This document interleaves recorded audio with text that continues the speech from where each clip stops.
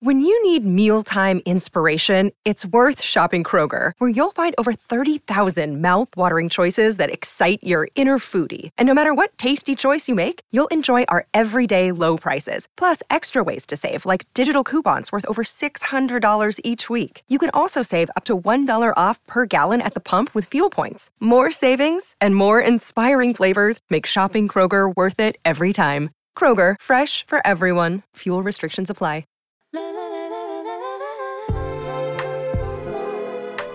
What up, y'all? Welcome back to the DNVR Draft Podcast presented by DraftKings Sportsbook. It's Justin Michael. We've got Jake Schwanitz here, and we are talking about two of my favorite conferences in the entire world. They are very different from each other stylistically, geographically, in terms of relevancy. But that is, of course, the SEC and the Mountain West, the two conferences I hold dearest in my heart. I'm looking forward to it. We're going to go through the betting odds. We'll talk about some standout players, teams we expect to make noise. We'll give our projections as far as who we think should win the conference, all that fun stuff. It's going to be a fun one with me and Jake. Before we get into this, Jake, how you doing? Kind of a tough week with Tim Patrick going down for Broncos fans. Third off season in a row, man. Yeah, that was a rough one. And I've been keeping up with the guys on the DNVR Broncos pod and listening along. It sounds like the offense has had some general struggles early on, but it seems they're starting to come alive. It sounds like we got a hell of a defense, though, which is very exciting. And Pat Surtain leading that charge just looks phenomenal from all accounts at Broncos camp. I feel really good about PS2 because I remember that draft night and I understood why everybody was so upset. But they bring me on the live stream and I'm smiling ear to ear. And I'm just like, we got the best defensive player in the draft. Everyone's like, but the quarterback. And I get it. It was so bad. But especially now that you have Russell Wilson, the fact that it worked out that way is just mwah, chef's kiss. It's perfect. Before we get into all of this fun college football talk, got to shout out our homies over at DraftKings. Get in on the hottest sports action for your shot at cold, hard cash. With DraftKings Sportsbook, bet on your favorite sports all summer long. Gear up for football season. Right now, new customers can get a risk-free bet up to $1,000. Just make your first bet up to $1,000. If it doesn't hit, you'll get another shot at a big win. Plus, they've got same-game parlays, spreads, money lines, over-unders, props. Your betting options feel endless. Best of all, DraftKings is safe, secure, and reliable, so deposit and withdraw that cash whenever you want. Download the DraftKings Sportsbook now. Use the code DNVR, make your first deposit, get a risk-free bet up to $1,000 again with that promo code DNVR only at DraftKings Sportsbook. Must be 21 or older, Colorado only, new customers only, minimum $5 deposit. Risk-free bet paid out in the form of a non-withdrawable free bet token, maximum $1,000. Restrictions to apply. See DraftKings.com/sportsbook for details. And if you have a gambling problem, call 1-800-522-4700. Whew. After this, I'm going to become an auctioneer.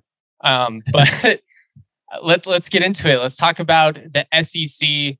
It's been kind of a weird offseason where I feel like the SEC has not been in the national spotlight just with all the drama between, the Big Ten and obviously the Pac-12. There have been conversations about where will the SEC expand to next and all of that. But I mean, really, I kind of feel like they've been flying under the radar a little bit just in terms of the national college football discussion. I mean, what are you most excited about when you think about the SEC this year? I mean, it's just the best league in college football. So, I mean, just that fact gets me excited just about the game, about watching these teams, watching these players. I think the real intriguing option here is looking at the top two, though. Georgia, of course, had a insane team last year, one of the greatest teams in college football history, some might say. And they had one of the greatest drafts in NFL history too, with I can't remember the exact number. I want to say 16 players drafted in April.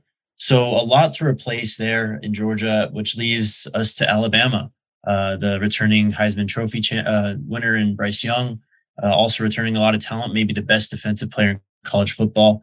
It seems like it's just going to be another two-team race. I mean, we can get into the Kentuckys and the Tennessees after this, but it seems like we're picking between these two in terms of king of the SEC this year.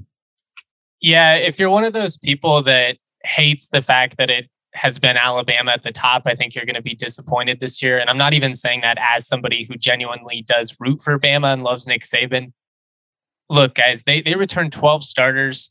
They get Texas A&M at home. They're going to need some transfers to step up at the skill positions. I mean, their top two receivers are both going to be transfers. Jermaine Burton came over from Georgia. They've got Tyler Harrell Jr., who came over from Louisville. But I'm really excited about Jahmyr Gibbs in the backfield. I already oohed and awed over him last week for like 5 whole minutes, so I'm not going to do that again. But I just think they're going to be so explosive on both sides of the football. I don't know how you stop Will Anderson from getting to the quarterback. And I don't know how you stop this offense from putting up points. It just kind of feels like they're going to steamroll. Obviously, injuries can happen. But when you look at the way this schedule plays out, when you look at the talent that they return and the experience that they return, I just don't see how they don't win the SEC this year. Yeah, I agree. Also, they probably have the best defensive back in the conference now too, with Eli Ricks coming over from LSU. A story that was huge at the time, but after everything else that's happened this offseason, Saban versus Jimbo, realignment, all that stuff, that headline got kind of pushed down a bit. On the Georgia side, though, it is interesting. I mean, you do return Stetson Bennett, a guy who really played well last year, 29 touchdowns to 7 interceptions, did not break 3,000 yards passing, didn't really have to because the defense and the running game was so strong. But as we mentioned when we talked running backs last week, with Kenny McIntosh in an elevated role, he's a talented player, but the Georgia offensive line lost the whole left side. So replacing that, I think, is going to be one of the bigger obstacles for Georgia entering the season. And defensively, too. I mean, you look at the players that they lost on defense. I mean, it's basically the whole starting defense. There's going to be a lot of new blood. And, I had this thought yesterday with the Hall of Fame game on. We saw the number 1 overall pick in Travon Walker get his first NFL sack. And a little bit of a tangent here, but it just made sense to me, like that whole type of him declaring why he went first overall. It all started to just come together a bit last night, because obviously if you had this player on this Georgia defense, we're probably talking about him like we're talking about Will Anderson this year as one of the best defensive players in college football. But he's doing what everyone wanted Jadeveon Clowney to do back in the day, where he kind of left school early as such a young player, not a lot of actual game experience under his belt, but it's just because he's ready for the NFL. He's just such a freak. He's just ready. So I don't know if they have any more of those freaks on the defensive side of the ball ready to step in. I mean, there's Nolan Smith. That's one of Andre's guys that we've talked about quite a bit for. But yeah, just a lot of production that needs replacing. And it's really tough to kind of picture anyone else but the Alabama Crimson Tide winning this conference. Yeah, I mean, they're going to need Stetson Bennett to step up in a major way and kind of carry the offense in a way that he didn't have to last year, which is what you brought up. But I mean, they got the best tight end in the country in Brock Bowers. I mean, you already mentioned Nolan Smith. I like William Poole as well defensively, but yeah, I just think that it's going to be a lot to replace. I still think that they come out on top in the SEC East. I'd give Kirby the benefit of the doubt at this point, particularly, and we can talk about this as we get into some of the other teams, but I mean, Florida, I think they're going to lose to Utah in week 1. I think they'll lose to Georgia. They'll still probably win 8, 9, 10 games. Kentucky, they're the factor. Tennessee, can they stop anyone? But I just don't see a way in which it's not Georgia and Alabama in that championship game. Our friends at DraftKings Sportsbook currently have Alabama at -145 to win the SEC championship game. Georgia following shortly behind at +155. Then it jumps all the way to +1,800 at Texas A&M. And if we're talking about a value perspective, that's probably where it's worth, throwing a flyer, just because we already saw A&M beat Bama last year. They have 11 returning starters, the number 1 recruiting class in the country. But I mean, the road goes through Bama at this point, and we'll see on Texas A&M. Where are you at with them? Yeah, Texas A&M, very interesting team. I mean, I think going back to last year, I was much higher on them as opposed to where I am now. They didn't quite reach the expectations that I had for them. But we'll see. I mean, this is a team, I think they really need to figure it out offensively. That's been kind of their Achilles heel the past few years. With Kellen Mond, the offense was kind of sufficient, average. I don't know what the word is, but they just never reached those heights. And then last year with Calzada, I can't remember where Calzada transferred to, but now they're going to have another quarterback change this year. So it's just can that get going? Do they have weapons on the outside? I mean, they seem to be able to pump out running backs. And defensively, they seem able to kind of hold their own in the trenches and kind of get some big high-profile recruits. Offensively is my concern with A&M, though. I just don't really see them being able to keep up with the Alabamas of this conference. Teams like Tennessee also, which we can get into a little bit later. But there's some other teams that I think have more firepower offensively, and I just don't think A&M quite just has the juice, frankly, this year. I agree. I mean, Max Johnson could come out and light up the world and surprise everybody at quarterback. From a local angle, their starting left tackle will probably be Trey Zune, a 6'6", 315-pound redshirt freshman out of Fort Collins, actually had offers all over the country. Ironically, now ends up with Steve Adazio as his offensive line coach. My condolences, Trey. I hope it works out. But I respect Jimbo, but I feel like after this offseason and all the back and forth with Saban, Alabama's going to make it their priority to kind of embarrass A&M this year. And we'll see. I mean, A&M's good enough that they're going to fight back. I mean, I don't think it'll be like 60-7 or something like that, like asinine, but I think they win that game by multiple scores. I think they keep the starters in the entire time. And yeah, I think it's going to be a little bit personal. I am glad you brought up some of those other teams, though, because I think with Tennessee, if Hendon Hooker can elevate his game, can make a little bit better decisions with the football, they have a potential, to make some noise, but they have a pretty brutal schedule. I'll have to pull it up here. I had that in my notes.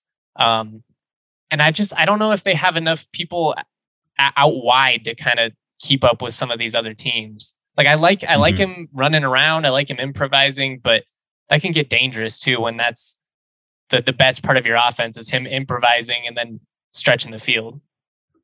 Right.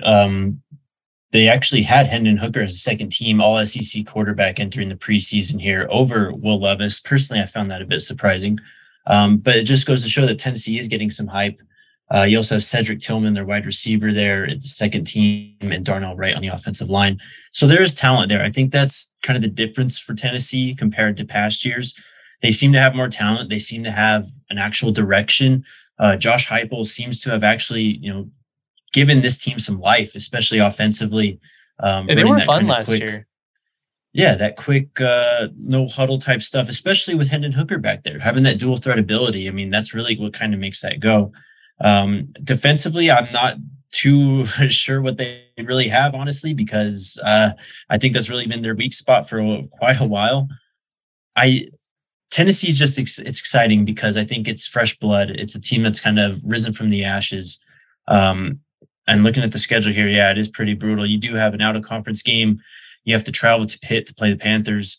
You get LSU and in Death Valley. You get Alabama at home. And then you have to travel to Athens to play Georgia. So a lot of tough road games. They're going to be fun. I don't know if it's going to translate to winning football games and actually competing in this conference. But I wouldn't be surprised if they have a big upset along the way.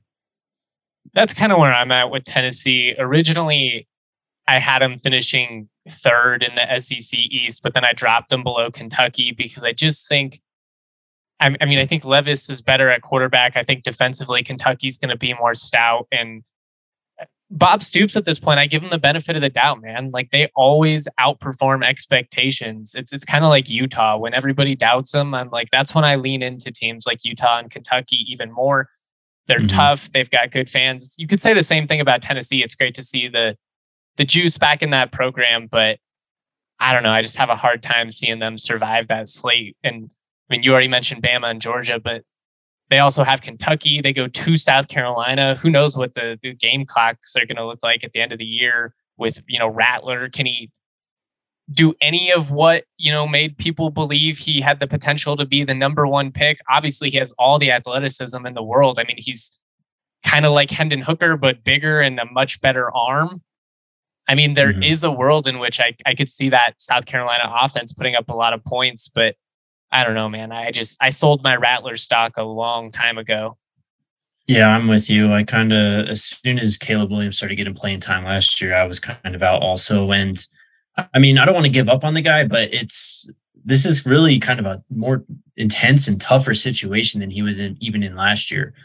He had so much talent offensively. He had Lincoln Riley calling in plays.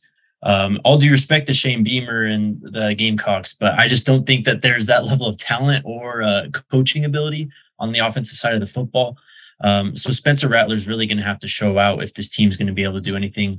Going back to Kentucky, though, I think the one thing that this team has going for them, I mean, they dodge Alabama, they dodge LSU. You do have Georgia, but you get them at home. You have to travel to Tennessee to play Tennessee and travel to Ole Miss to play the Rebels. That's really about it. This seems like I don't want to say an easy schedule because I don't think anything's easy in the SEC, but as it gets for Kentucky, this is really favorable.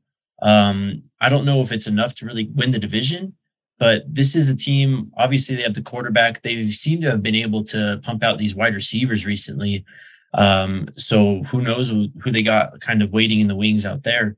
But Kentucky, I think, is in a prime spot now to, I mean, I don't want to say kind of reach those heights. Plus 1,200 to win the East, man. I don't know.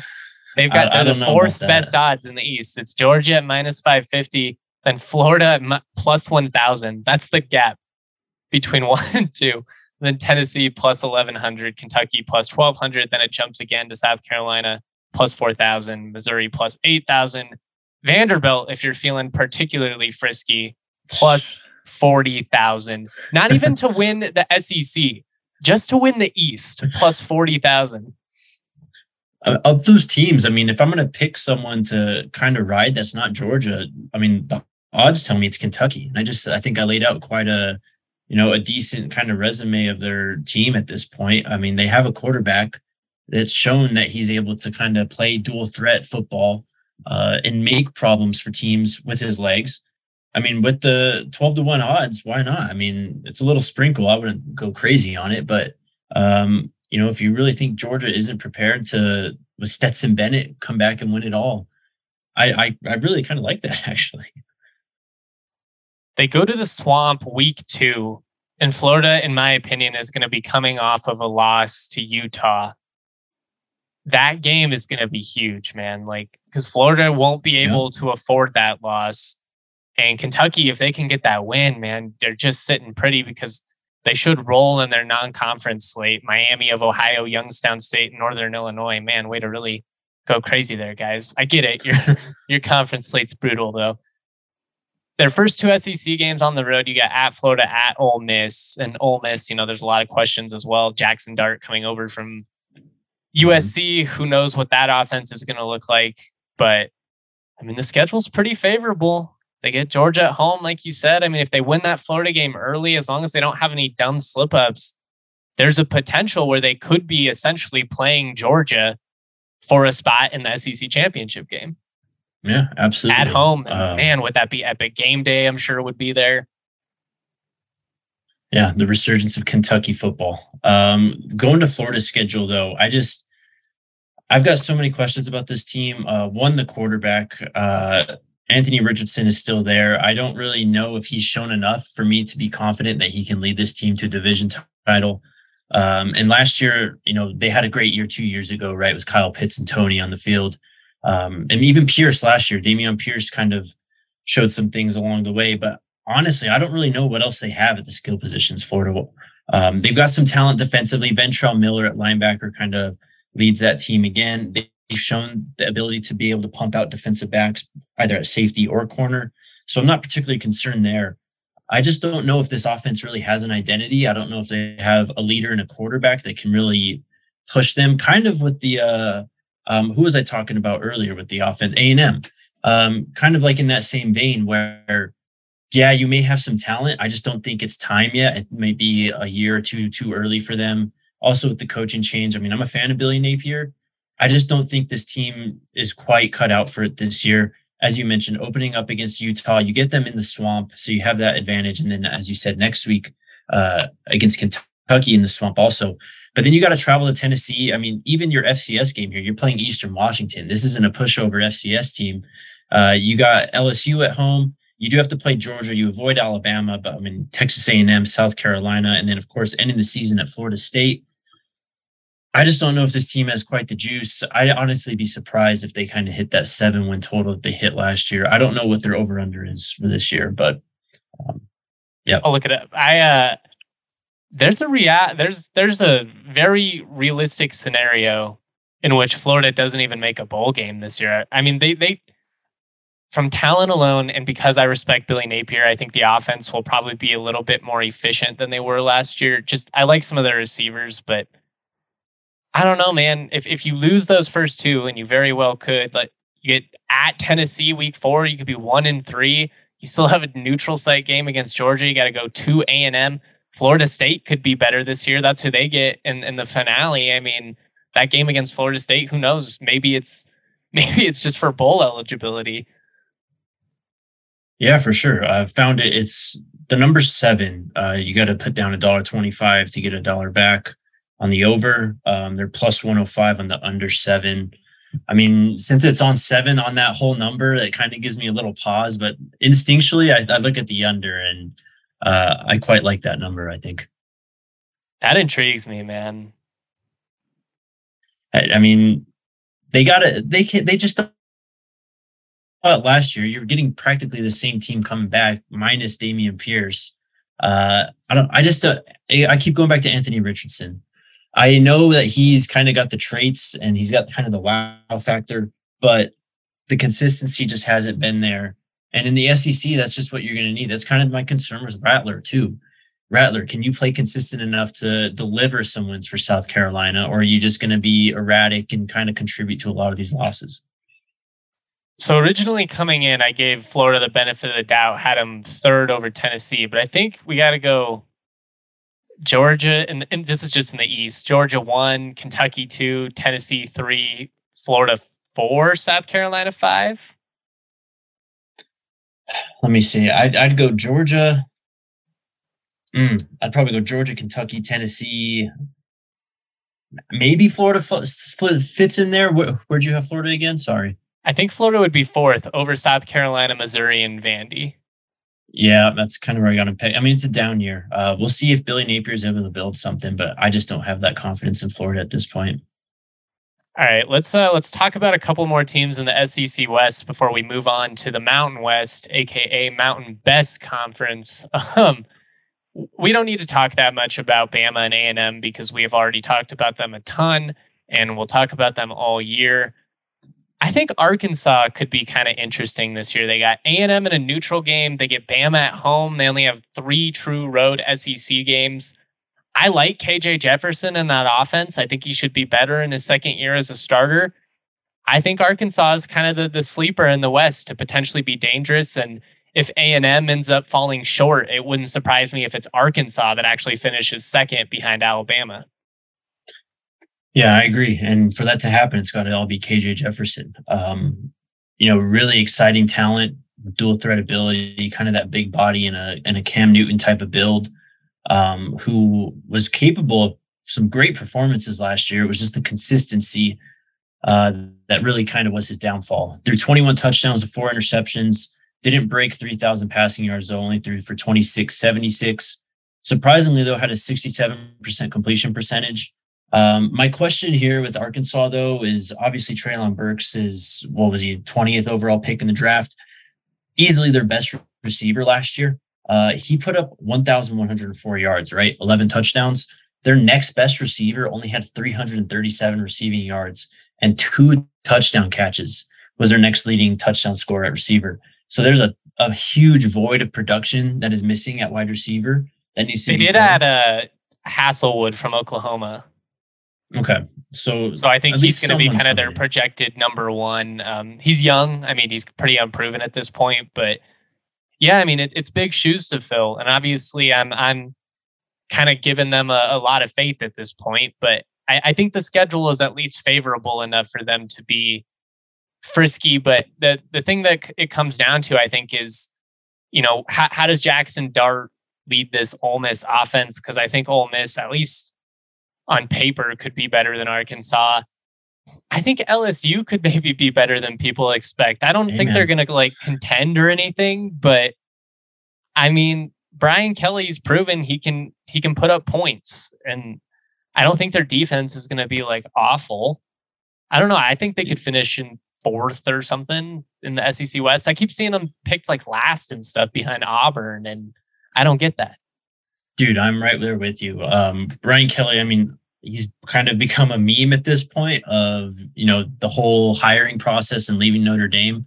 But the man can coach the hell out of offense. He can coach some quarterbacks and really make them play better than what they are too. You look at Ian Book, guys like Everett Golson, all these guys he's had to coach at Notre Dame. Jack Cohn last year, how much better did he look compared to when?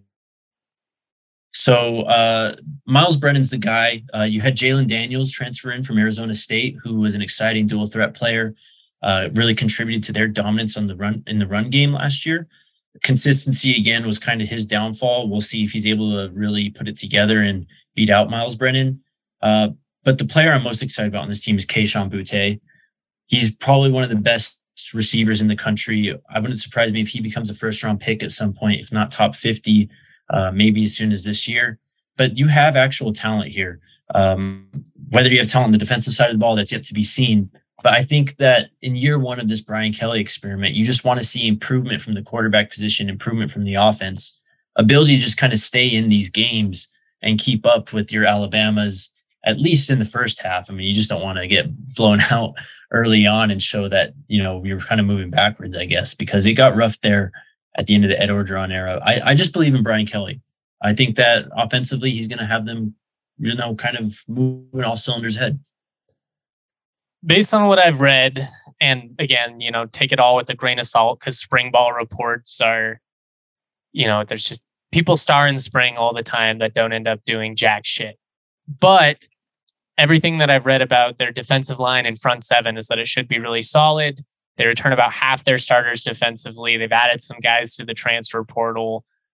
I just think they're going to be better. And again, to an extent, I am kind of giving them the benefit of the doubt based on brand. And I don't really love doing that because it's the same thing that leads to people picking Boise State to win the Mountain West every single year, even when they aren't the best team in the conference. But I think that they have the right coach. I think that they're going to put up better numbers offensively. They can't get much worse than they were defensively the last couple of years. So it seems like they're due, that's not necessarily the most adequate or astute observation or anything like that. I'm not giving you any metrics to back it up. It's more of a gut feeling.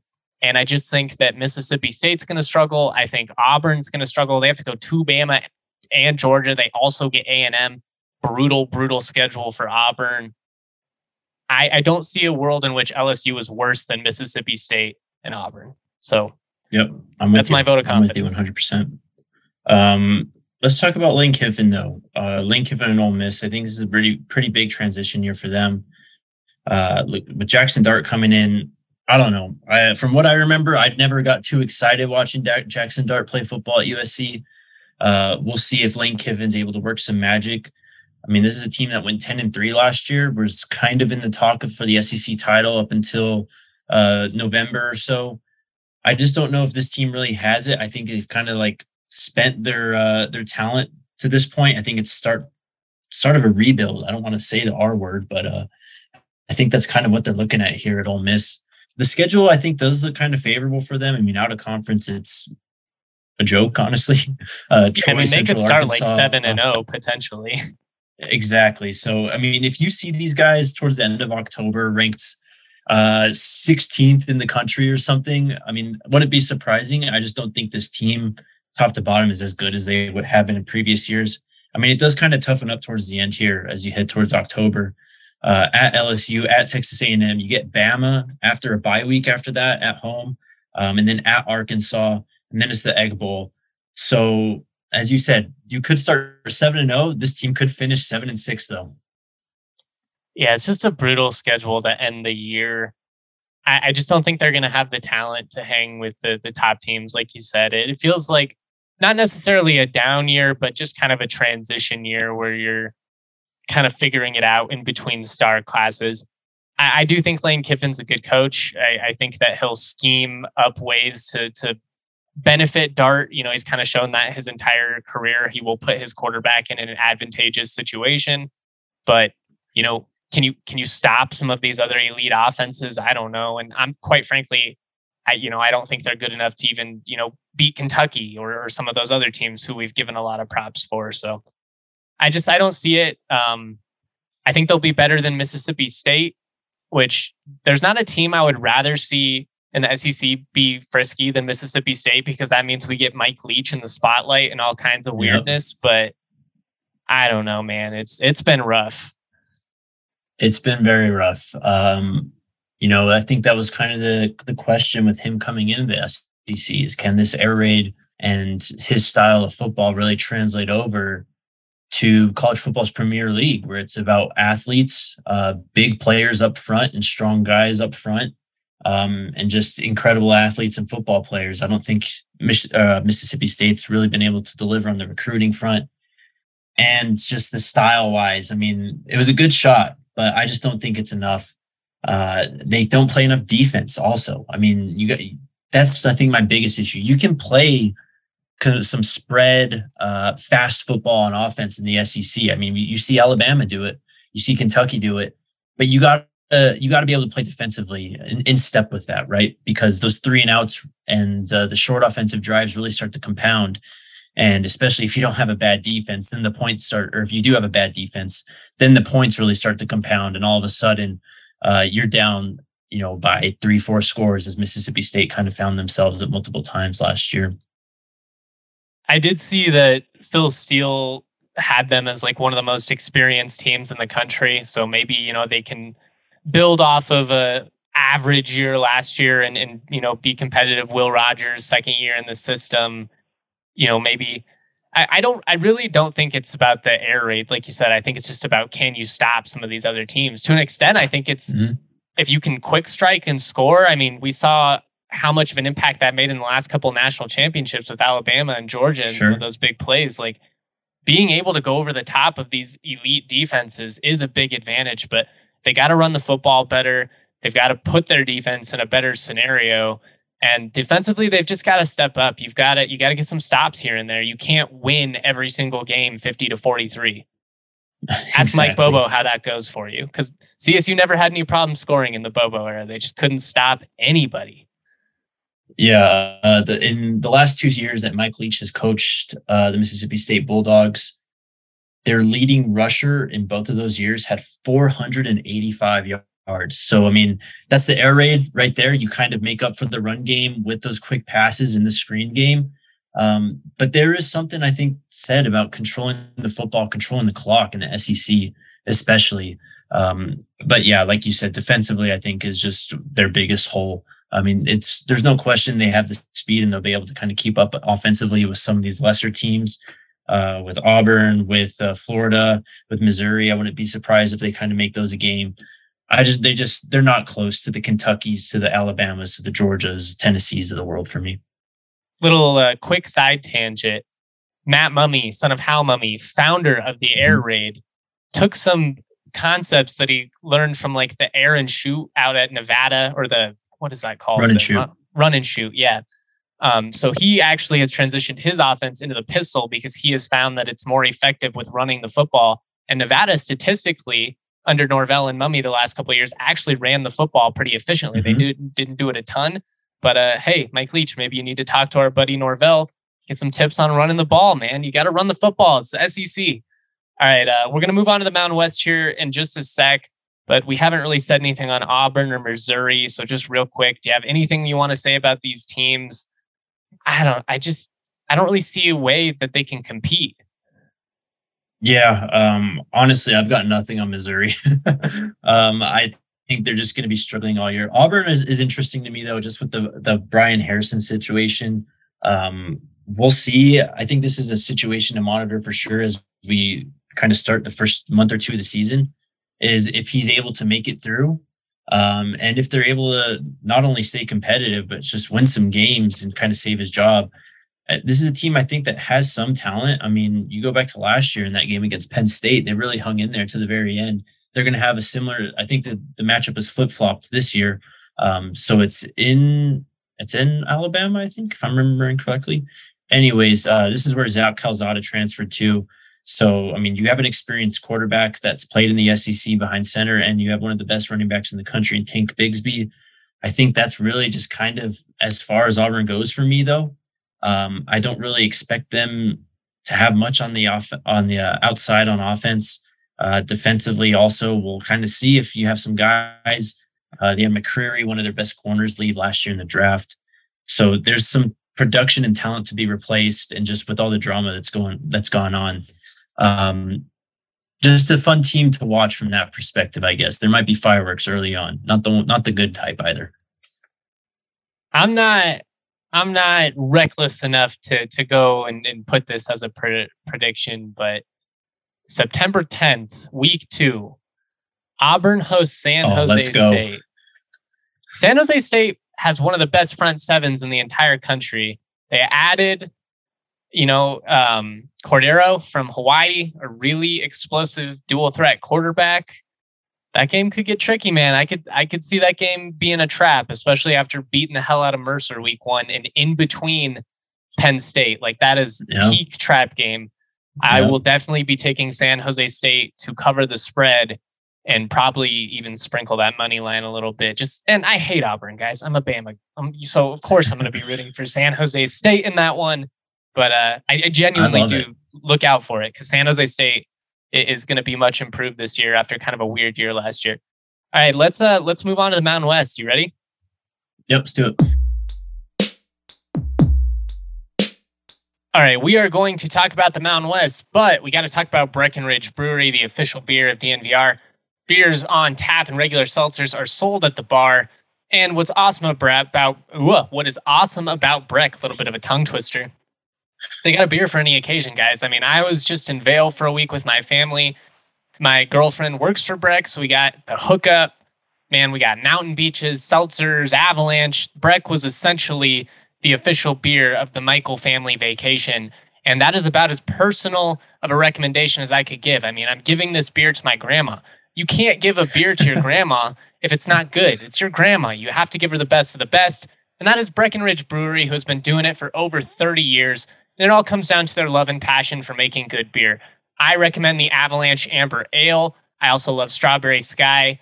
It is, it's still summer, so Mountain Beach sour season. Whatever you do, check out the Breck Beer Locator, find the closest liquor store, grocery store, whatever near you, and make your next party a hit with some delicious Breck brews. Cool. Let's talk about the Mountain West, baby. I love this conference. It's going to be really fun this year. I understand why people around the country don't pay attention to it at the same level, but there's a lot of talent. And in this year, especially, there's going to be some teams that could really make some noise. So let's just start and talk about the contenders right off the bat. We're not necessarily going to go quite as in-depth with every single team, just because, not all of these teams are going to be factoring in, but Air Force returns 15 starters. They've got Brad Roberts in the backfield to Zeke Daniels at QB. They get Boise and CSU at home. There is a strong chance that their Week 12 game against San Diego State is either to secure a spot in the Mountain West Championship or to just maybe it's on the line. We'll see how they go. Air Force is my preseason pick to win the Mountain West. Let's just say it like that. I don't know why I phrased that so awkwardly. What are your thoughts on the Falcons, man? I mean, the triple option always gives you a shot, I think. And returning Roberts at running back also gives them another decent shot, as he was highly productive last year. We'll see if that's able to continue. I mean, I don't see why it wouldn't. It's just, how are they in the trenches? Are they able to hold up in the trenches? I think that's just got to be the biggest question when you're a triple option team on both sides of the ball. Can you control the clock defensively? I think is almost, if not just as important as how you control the clock on offense when you're a triple option team. So if you're able to kind of get these 3 and outs, defend against the pass, schedule wise, you start off pretty solid though. Starting off with Northern Iowa, then you got CU, and then at Wyoming, starting conference play in September, Nevada, and then the Navy game. So, I mean, kind of a mixed bag in the first month in those first 5 games there, but definitely capable of winning them all. And, absolutely capable of winning this conference, I think. Here's a potential hot take for you. Air Force will be 7-0 going into their Boise State game. I love what this team does offensively. You know, defensive line, they take a step back after losing a couple of really solid guys, but a linebacker, they've got Vince Sanford Jr., who's a stud, a dude who can really get after the quarterback. And they've also got, Thaddeus Blackman Sr., really, really solid linebacking core for the Falcons. It's going to be the foundation of that defense. Their secondary is always better than they get credit for. They're just one of those teams that play smart football. They don't take a ton of penalties. Maybe the refs give them the benefit of the doubt because of their service academy. I don't know. Mountain West fans from opposing teams will throw that out every now and then. But Air Force, I think, has a really good chance to win this. And that's why if you're looking to make a bet, I think they are the smart one. Boise State, the betting favorite at plus 220. Then Fresno State at plus 240. We'll talk about them here in just a sec. Jake Haener coming back. Air Force at plus 400 is excellent value. They have an extremely favorable schedule. They return more players than anybody in the conference. They get their quarterback back. They get their fullback back. Defensively, they're going to be solid. Maybe they give up a few more points than they did last year. But I just think they're the most disciplined team in the league. They benefit from, Calhoun just being around. I mean, so few teams have had a head coach for 10 plus years. The foundation is set. This is the year that they break through and win the Mountain West, despite the fact that Jake Haener, a potential All-American, comes back at quarterback for Fresno State. This Fresno State team is going to be nasty, man. They are going to put up a ton of points. Jalen Cropper at wide receiver is sick. Jordan Mims in the backfield is a really electric guy. Running back, he's effective as a pass catcher, as a punt returner. I mean, they do a little bit of everything. This Fresno State team, they're going to be must-watch TV every single week. They were last year. They're going to be this year. Even the fact that they lost their head coach, it doesn't really matter because they got their other head coach back in Jeff Tedford. So it's a weird scenario. But if they can survive a tough schedule, and it is a tough schedule, they got Oregon State non-conference play. They go to USC and then all the way to Connecticut before having to play at Boise State. I don't like that at all. If I'm a Bulldogs fan, the fact that they're going all the way across the country the week before one of the most important road games in the season. But this Fresno State team is, they're going to win 9-10 games at least. Absolutely. I'd probably pick them as my favorite to win the conference just because of the quarterback wide receiver connection with Haener and Cropper. They were electric at times last year. And that game that you and I went hard on, the UCLA Fresno State game, is one of my shining memories, I think, of last football season. Maybe that's why I look at Haener and the Fresno State Bulldogs in this type of light, or maybe they're just that good. Looking at the schedules, though, and after what you said about Air Force, I think I'm kind of rooting for an Air Force Fresno State Mountain West Championship game, just because that'd be so much fun in terms of a stylistic point of view. Having the triple option and then the all-out air raid attack of Fresno State, just those contrasting styles, I think would make for a highly entertaining game. Of course, that's the only way they would potentially meet, as neither of these teams are on each other's schedule. That's a huge game for Fresno State in week 3, though, at USC. I think that's going to tell us a lot about them. It's also going to tell us a lot about USC and kind of, I think, the national landscape at that point, too. Whether Fresno State is able to kind of mount a potential undefeated type run and earn a high rating deep into the season is yet to be seen. But they have the talent to do it. So they'll be exciting for that reason alone. I think USC will benefit that they play at Stanford the week before. I think going into that game for USC's perspective, just being locked in, that's beneficial. But I wouldn't want any part of this Jake Haener-led Fresno State team. They damn near beat Oregon on the road last year, and then they had an epic comeback to beat UCLA, like you mentioned. Jake and I made a pretty penny on that one, just being honest. That actually capped off the biggest. It was like a 6-leg parlay I hit. It was insane. That's right. The entire time I'm just like sweat coming down my face. I needed it, and it was awesome. They're going to be a lot of fun to watch, though. Let's talk about CSU a little bit. I'm a CSU guy. At some point, we've got to talk about the Rams, right? Look, this team has enough talent to potentially be really dangerous. They also play a deceptively difficult schedule. I think when you have a redshirt freshman quarterback, even one who I think has a ton of talent, you have to just temper your expectations to a degree because, there's just no substitution for experience. I don't know though, man. There is a way in which this team can be pretty good. I mean, when you look at the way that Nevada's offenses have moved the ball so consistently since Norvell had been there, they're essentially a Nevada offense. I mean, they took their quarterback, they took two of their starting receivers and added them to what was already a decent receiving core, or a good receiving core, I should say, in Dante Wright and Ty McCulloch. You have Tanner Arkin, a redshirt freshman, or a sophomore, who is a true sophomore. Good Lord, who is making some noise, was actually preseason all-conference selection. They have 5 new starters along the offensive line and a redshirt freshman quarterback.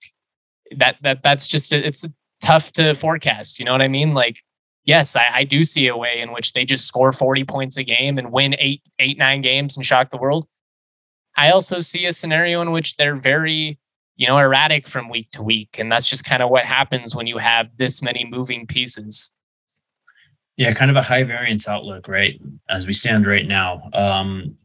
It's going to be up to Norvell, I think. How quickly can he adapt this new quarterback and offensive line and get them up to game speed? And are they ready for it? I mean, start off playing Michigan in the Big House.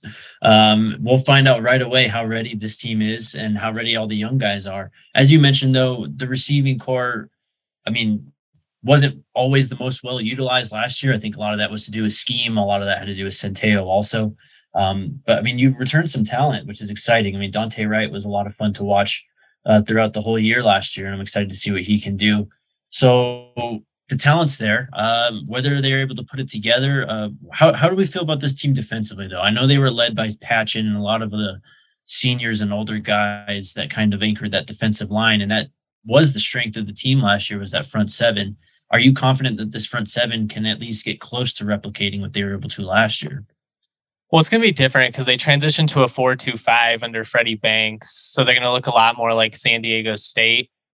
They're going to be a hell of a lot more athletic. And I think that's going to be huge for them. They've, leaned on the transfer portal. Obviously, they brought over Chigozie Anuzium, who will be one of their starting corners. DeAndre Greeley as well came over from the College of San Francisco. Greeley played at Cal the last couple of years. I think that the starting defense should be solid. Depth-wise, I'm a little worried. Norvell has mentioned a couple of times that he'd like to see the linebackers play a lot better. It's actually interesting. Cameron Carter's coming back, one of the more experienced players on the team. He got benched in the spring game for a walk-on linebacker, and Phil Steele actually has Kulik, the walk-on that started over him and got an interception in that game, listed as the projected starter. I imagine, Norvell's telling him that, you know what I mean? Like, he's not just going to put that as a bold claim. And I doubt he was reading my report on the spring game. So that came directly from the coaching staff in their interview. That's significant to me. Who can step up at linebacker, and then ultimately in a 4-2-5, you need your nickel guys. You need those hybrid linebacker, DBs to be able to really fly all over the field. And if you have the athletes to do it, it can be a really effective way to defend teams. I mean, San Diego State, they're one of my favorite teams in the country to watch defensively, just because of the way that they smother people. I just worry a little bit about the depth. I think they're an injury tour away from being in a pretty bad spot, but I think their starting 11 should be solid, especially after bringing over Aiden Hector from Washington State, former top 4 or 5 star recruit. I think he was a 4-star guy, but really, really impactful player in 2020 when he played for the Cougars. The schedule, I think, is after looking at it for a while, it's a lot tougher than I initially thought. I mean, of course, starting off at Michigan, which is always a tough place to play. But then it eases up here in September. I mean, Middle Tennessee, not a team to scoff at, but I think that's a game that the Rams can handle. And then Washington State also, and following that is Sacramento State before a bye week. And then it picks up, man. At Nevada, I think that's a tough game for this team, considering the Norvell. It's going to be so hostile. You got to know that the Wolfpack are going to be ready for that game, and they're going to be counting the days to that game. And then it doesn't let up after that, because immediately after that, you get the Utah State Aggies coming to town. At least you don't have to travel to Hawaii, but then at Boise State, at San Jose State, Wyoming right in the middle there, and then at Air Force before ending the season against the lowly Lobos. This is a tough schedule, man. I mean, you kind of hit all the road games where you don't want to have road games. Out of conference, I think, is a good, chance to kind of tune up before you face this gauntlet as you head into the Mountain West. Here's where I'm at with CSU. I want to be in a position where I no longer have to be like, well, look out for Middle Tennessee State. Look, obviously, right. You've got to show up every week.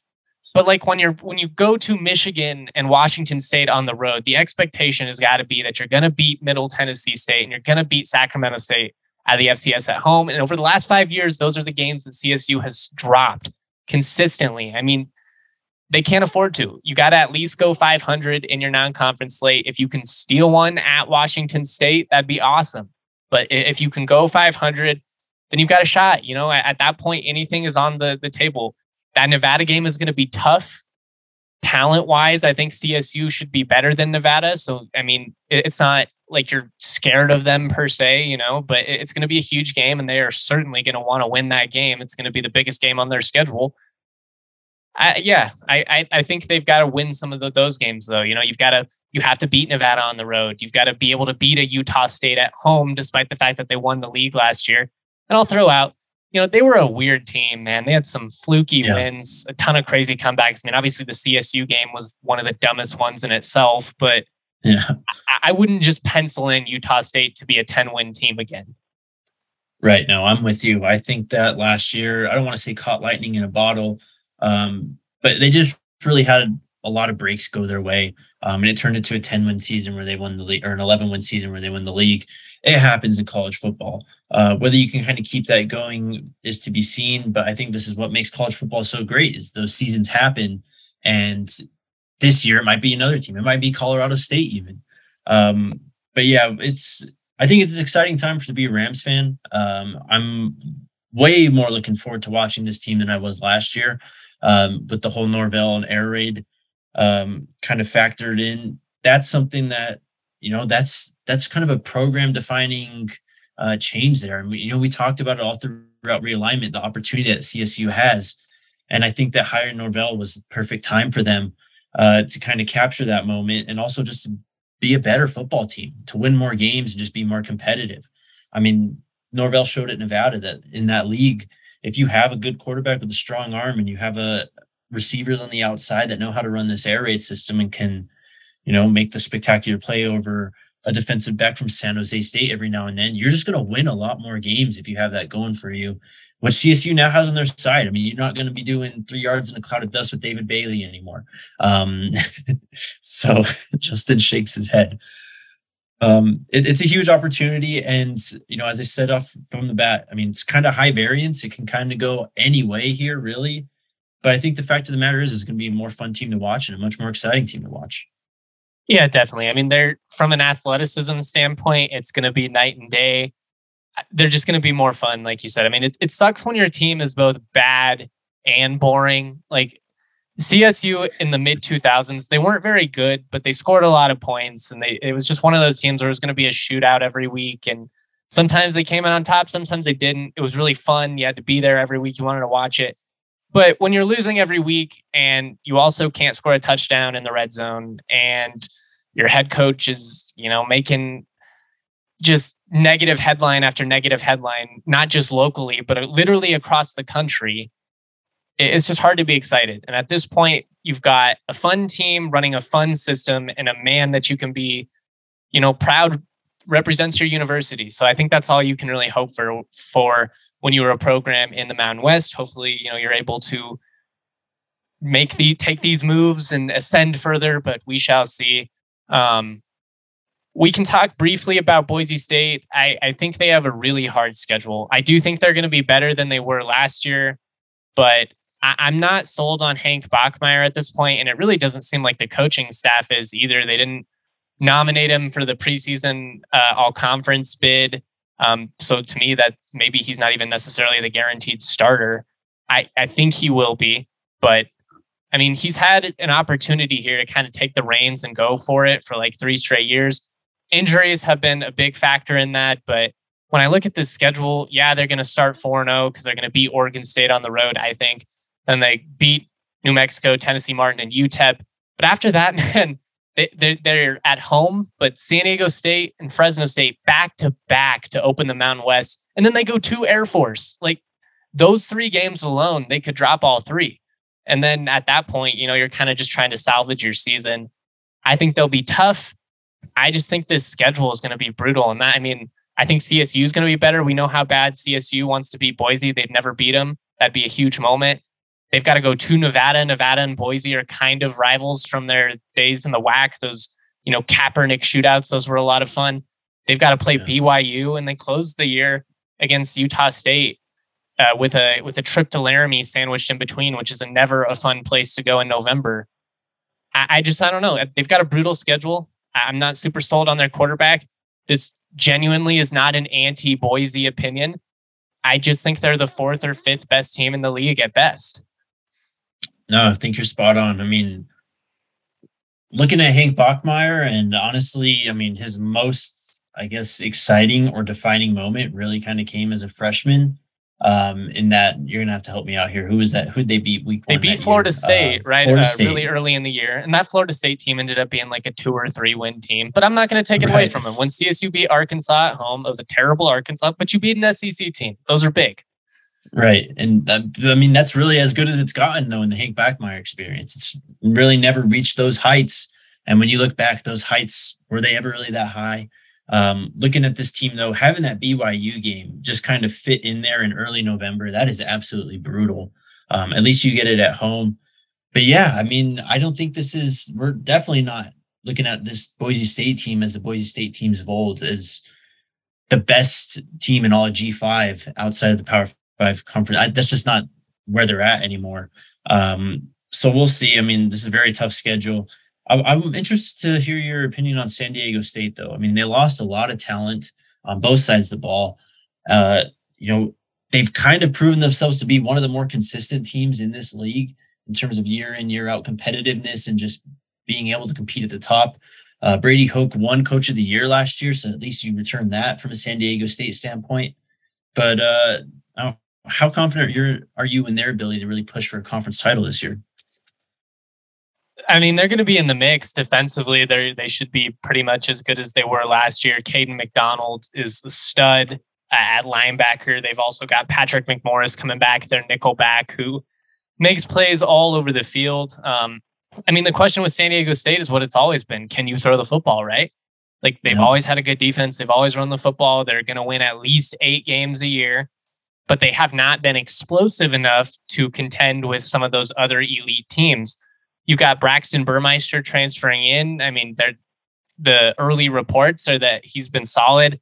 They're playing in a new stadium this year. I like that just in terms of having some juice in there. It's kind of a soccer style stadium, so it should be pretty intimate. I think that's all going to be beneficial for what's been a successful team anyways, despite not really having a home field advantage. It was just sad watching them play in an empty NFL stadium. Yeah. Well, and then having it be the Charger Stadium too, where it's just, of course, bad omens and bad things are just guaranteed to happen to the home team there. With San Diego State, they just got, their schedule's not that bad. They do play at Utah in week 3. They open against Arizona. I think they should beat Arizona at home, particularly in week 1. But their first conference game is at Boise State. That's a big game. At Nevada, at Fresno State is tough back-to-back, but really, they should throttle UNLV. The game against San Jose State is going to be interesting because I think they're a team that'll be frisky in the West. At New Mexico and then Air Force. Like I said, I think that season finale, Air Force versus San Diego State, potentially for one of those teams to secure a spot, or maybe both in the conference championship, it's going to be a huge one. I'm really looking forward to these teams. For sure. It's a game that's 3-4 months away at this point, but that November 26th game against Air Force, that's going to be a rock fight. That's when you got to circle. It might be a combined, what would you say, 75 carries on the ground in that game? Yeah, it's going to be it should be like a 2-hour, 10-minute game. It's going to be awesome. Right. I always love covering games against Air Force from a time perspective just because it flies. Hasn't been very fun as a CSU alum, I'll say that. But yeah, it's always interesting with how they run the ball. San Jose State is going to be really interesting. They added Chevin Cordero, the former multi-year Hawaii starter at quarterback. They return everybody defensively. I mean, they got Kyle Harmon at linebacker. He is an absolute stud. They've got multiple guys along the defensive line that were preseason all-conference selections. I mean, when you look at I'm going to butcher these names. I'm really sorry. But with Fehoko coming back, he is awesome. Cade Hall coming back, he's great. I already mentioned Kyle Harmon. I like Trey Jenkins in the secondary. I mean, they're going to be really, really good defensively and offensively. They should be much better after adding an influx of talent via the transfer portal. Already brought up Cordero, but they also added Justin Lockhart, a really talented receiver from Nevada.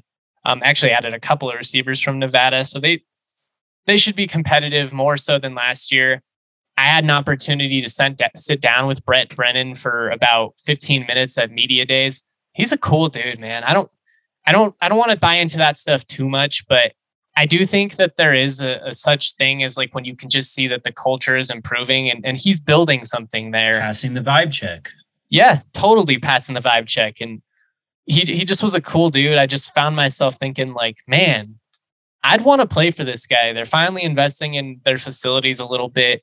I would like to see San Jose State carry their end a little bit more than they have since coming to the Mountain West.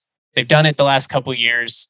They've got an opportunity to be pretty good here, especially with a favorable schedule.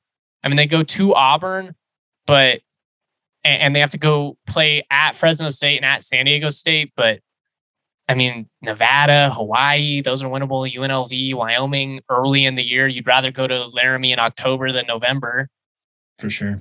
I think they should be competitive. I do think they finished below Fresno State and San Diego State, though.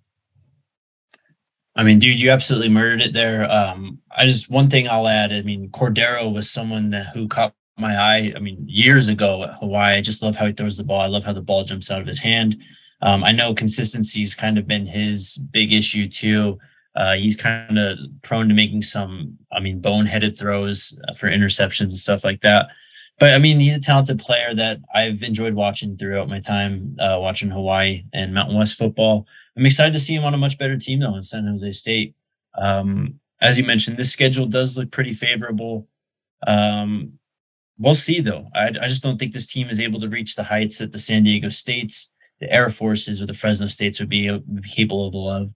But I could definitely see them kind of in that upset role for sure. That's the thing, though. If they win the games that they should, if you can pull an upset against Fresno State or San Diego State, I mean, you could be in a position in that week 12 where you just need San Diego State to lose to Air Force. You know what I mean? Like sure.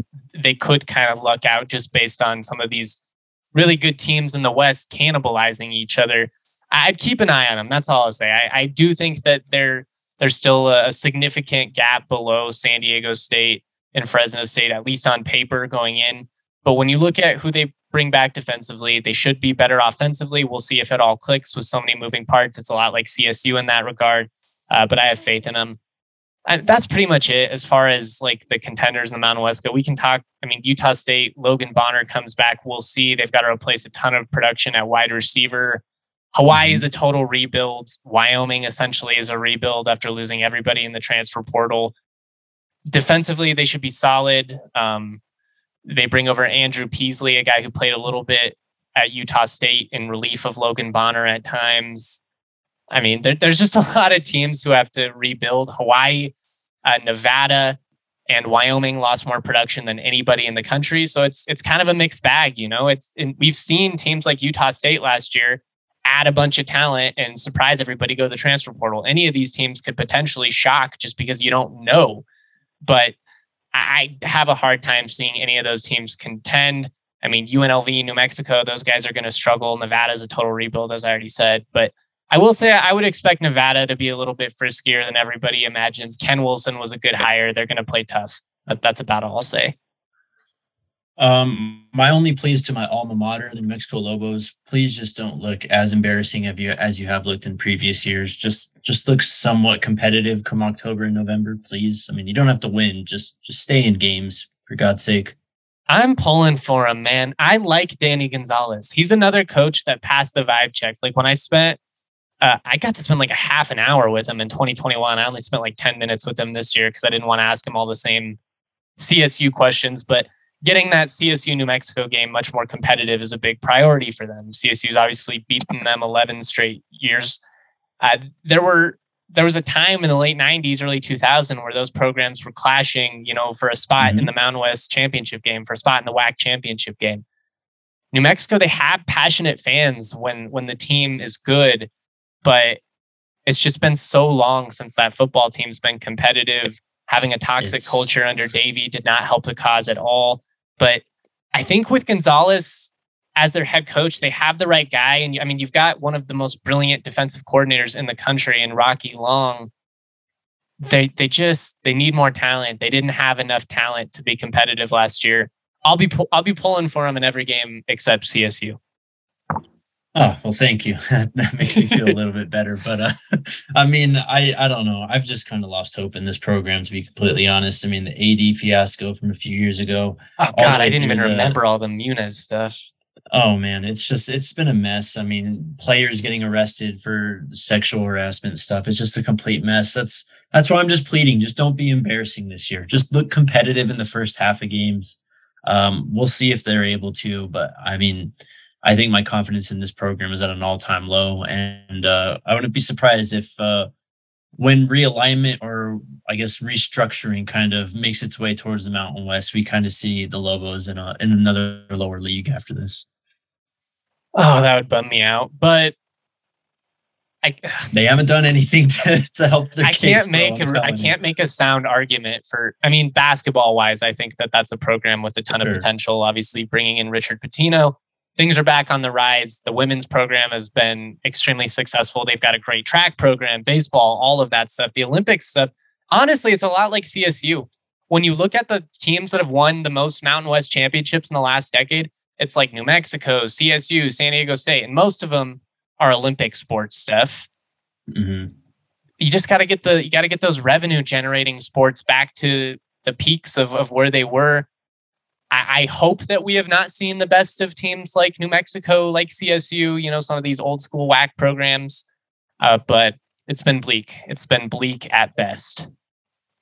Yeah, no doubt. You gotta use that. You gotta use the food, man. How do you use that in the recruiting pitch? That's what I would just bring them to campus, have a massive spread of like Sadie's and every like Albuquerque gem, and we get all the green chilies, all the different, flavor. And how do you say no to that? I mean, I never want to leave Albuquerque after I eat down there. It's just so good.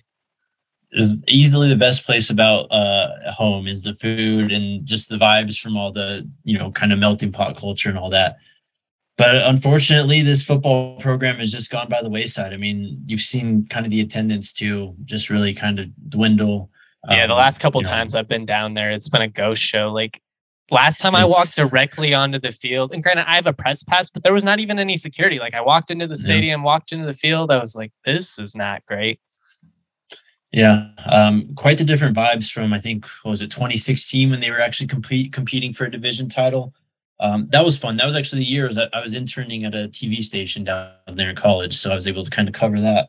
But unfortunately, we haven't even gotten close to those heights since. So. I think they beat Boise State one of those years. I mean, that 2016 team with Austin Apodaca at quarterback was competitive.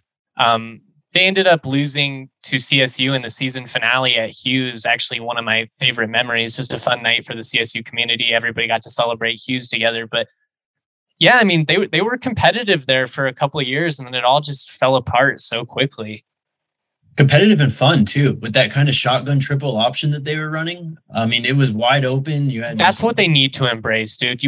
I've never understood why UNM hasn't just gone the Air Force approach, and I get that you can't. Like you can't land the same type of NFL caliber, players when you do that, but are you really landing them now anyways? Exactly. Yeah. I mean, I think that's the biggest issue with UNM is it's just the complete kind of restructuring from the ground up, from the AD to the coaching staff, to the, scheme, to the recruiting pitches. I think it's all just got to be rebuilt.